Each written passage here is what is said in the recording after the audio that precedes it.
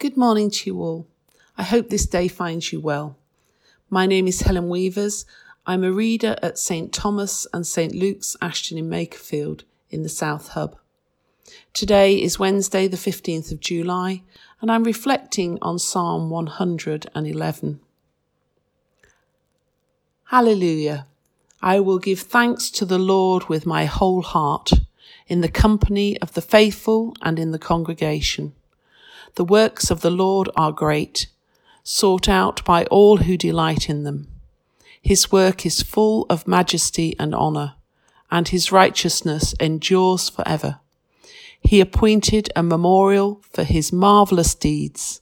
The Lord is gracious and full of compassion. He gave food to those who feared him. He is ever mindful of his covenant. He showed his people the power of his works in giving them the heritage of the nations. The works of his hands are truth and justice. All his commandments are sure.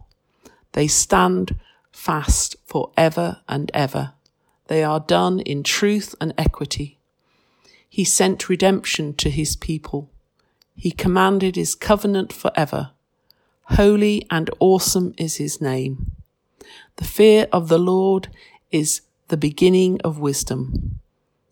A good understanding have those who live by it. His praise endures forever. This is the word of the Lord. Thanks be to God. Reading through this psalm reminded me of a song. There are a few hymns written on this psalm, but the one on my mind was Chris Tomlin's His love endures forever. Sing praise. Psalms 111 through to 118 are Hallelujah psalms or Hebrew acrostic poems. After the first line of praise, each line begins with the next letter of the Hebrew alphabet. Not easy to see, perhaps, with all the modern translations, but this group of psalms all start and finish with praise. Now, I love to sing. As a child, I sang in the choir and I hated the psalms. I'm dyslexic and the old psalm books, when written for singing, were written with dashes and slashes and dots.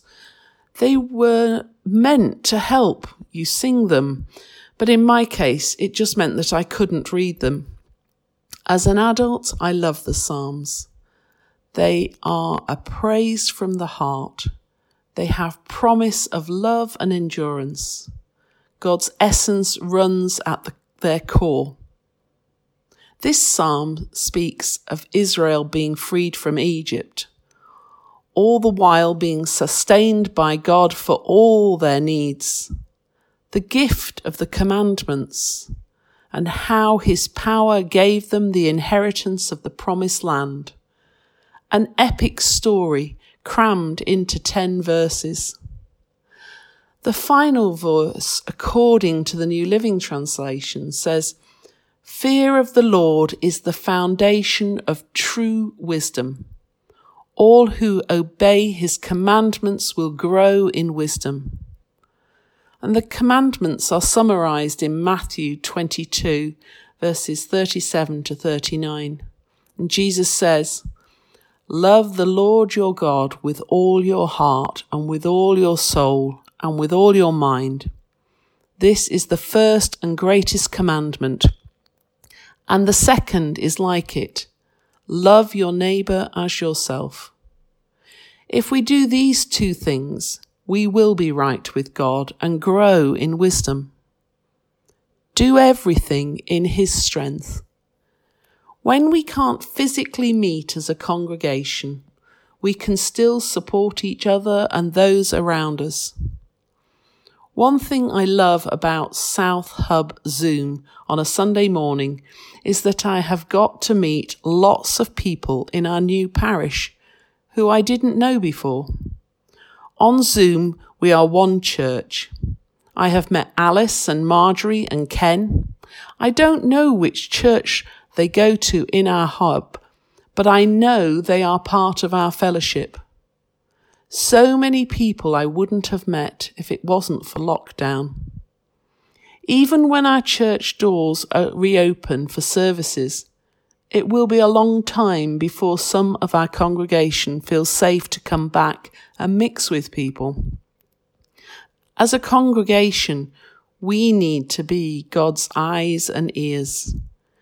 Rejoice in those that we see face to face again, and watch over the coming months for those we haven't seen. They are our neighbours, and we need God's wisdom on how to support those we love through this difficult time. He knows each one of us by name. Do we know our parish by name? How holy and awesome is his name. His praise endures forever. Amen. My prayer today is for all those in our hubs who are feeling isolated and alone. Father, be with us when we feel outside of everything, as if the world has stopped and we are missing life, friends and family. Be with us and comfort us until we can emerge back into the world. Amen. Let us say together the prayer our Father taught us. Our Father in heaven, hallowed be your name. Your kingdom come, your will be done, on earth as in heaven. Give us today our daily bread. Forgive us our sins, as we forgive those who sin against us. Lead us not into temptation, but deliver us from evil. For the kingdom, the power, and the glory are yours, now and forever. Amen. Thank you for listening. May God's blessing and wisdom be with us in the weeks to come. Stay safe. Amen.